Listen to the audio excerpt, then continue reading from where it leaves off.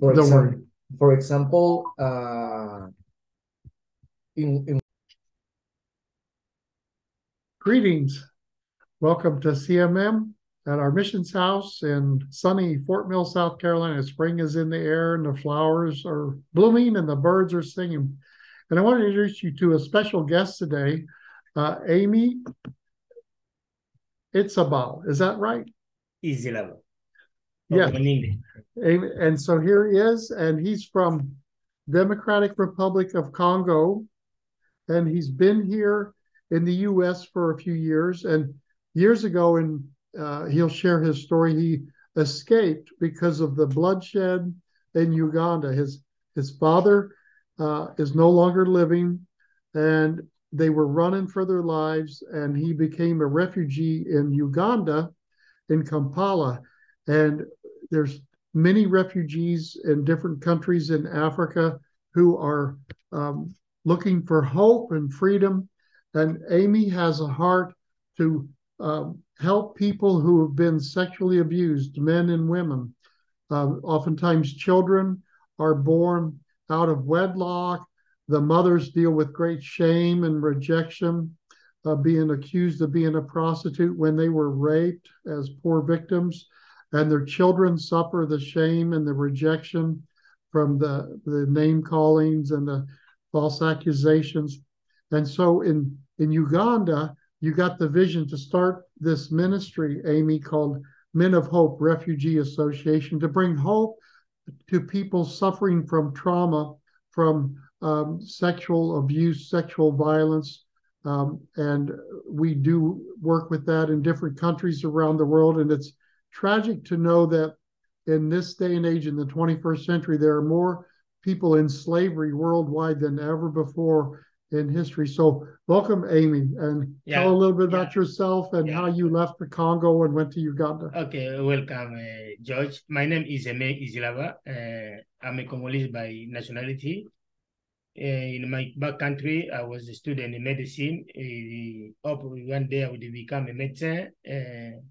Try to help people with my knowledge. So, in Congo, there's no peace. Something happened it was in 2006. During election, something happened with my parents. I was a student in Lubumbashi. So when I came back home, I cannot afford my school.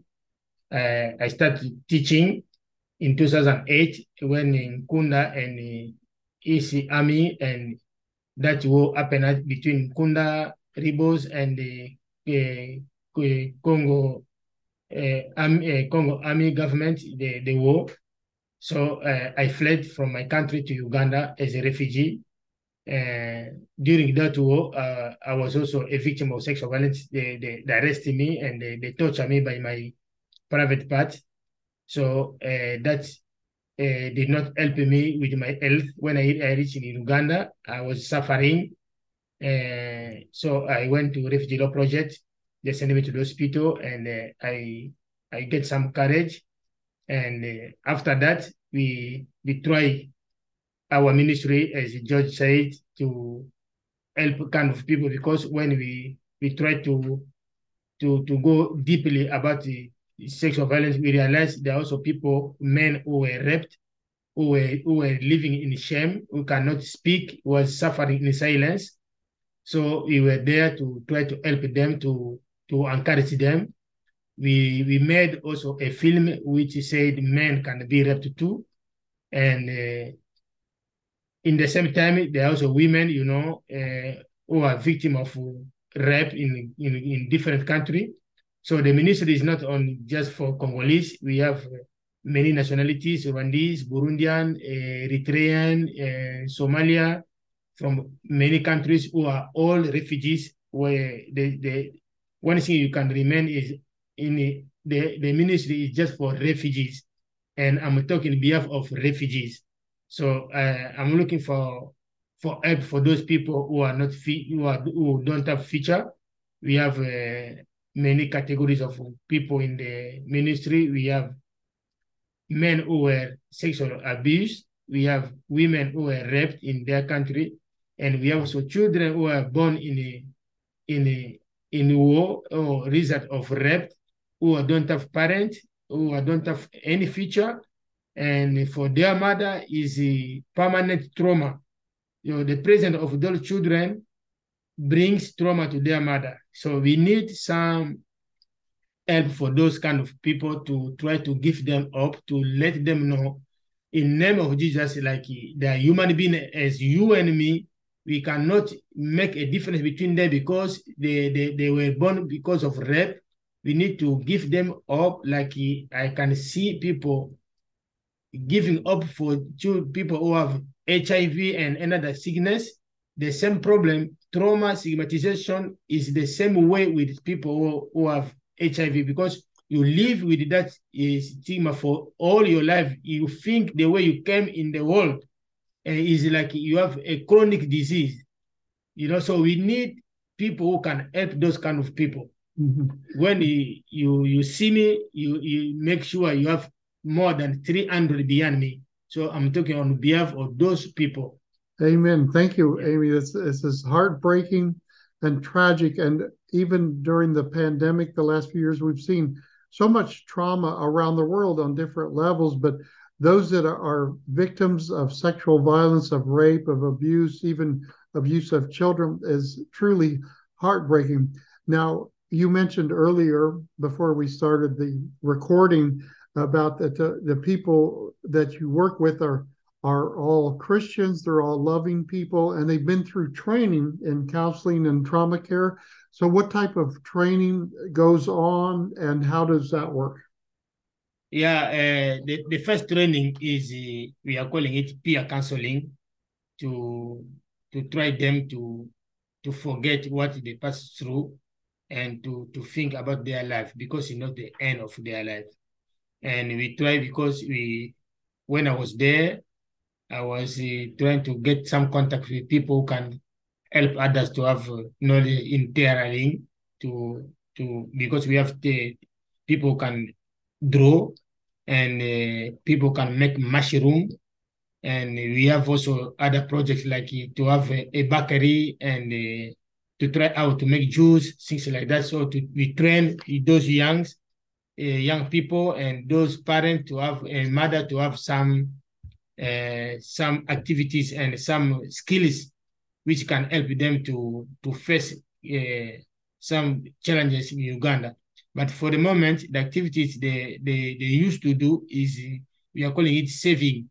They came like yesterday, Thursday, women, they came together, they share their problem, and they make money together, the kind of saving. So if you have kind of business, you can come and you borrow money to that money, they come with it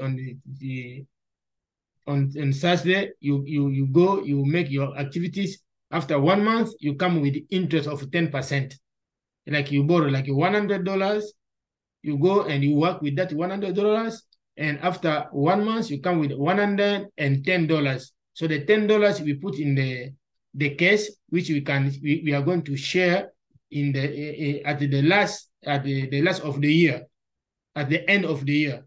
So people can borrow like that, 2, 3, 5 people during the year. We have maybe 20 of 30 people who borrow money, so the interest maybe can come 100 or $550 or $150. So we share with all the group the interest. So the coming year we start again. That's the activity people which can. That's help. A great idea. Yeah, which is very creative. So how many people have you helped, Amy, in the last 5 years or so? How many men? How many women? How many children, approximately? Approximately, we are 400 now, but men, there are many than women. And then there are many that are waiting for counseling, for comfort. Yeah, women, they can be around 100. So men around 3 or something like that. That's great, Amy. Yeah. And so the Lord gave you a vision and the ability and the grace to come to America. So you are here out of your heart of compassion and your zeal to help the hurting and the traumatized to overcome their traumas. And so you have a job here, you have a couple of jobs, And so the money that you're asking people to pray about giving, it won't go for you. It'll go to help the hurting people in Africa. Yeah, the money is not for me. The money is for those people who are in Africa. Yes. Yeah, that's the vision, and it will be like that. Because as me, I can fight with my energy here. I have a salary. I can try to pay my rent, and which I do. So the only problem is the way my small income I share with them also. Yeah. Like last year, I sent money. They bought a cow, which they share during the end of the year. You know, in Africa we used to eat in the end of the year, maybe Christmas or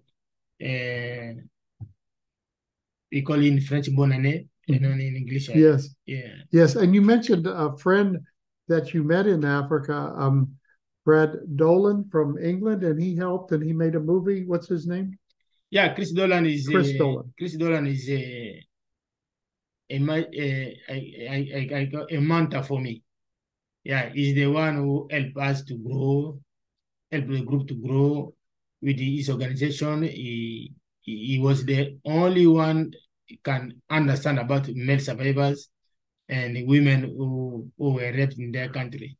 Wonderful. And so he's been to see your ministry firsthand. We're going to have him on a Zoom session here in a week or two of when he's available in his schedule. But he saw your ministry firsthand, and so he vouches for you and stands behind you and supports you.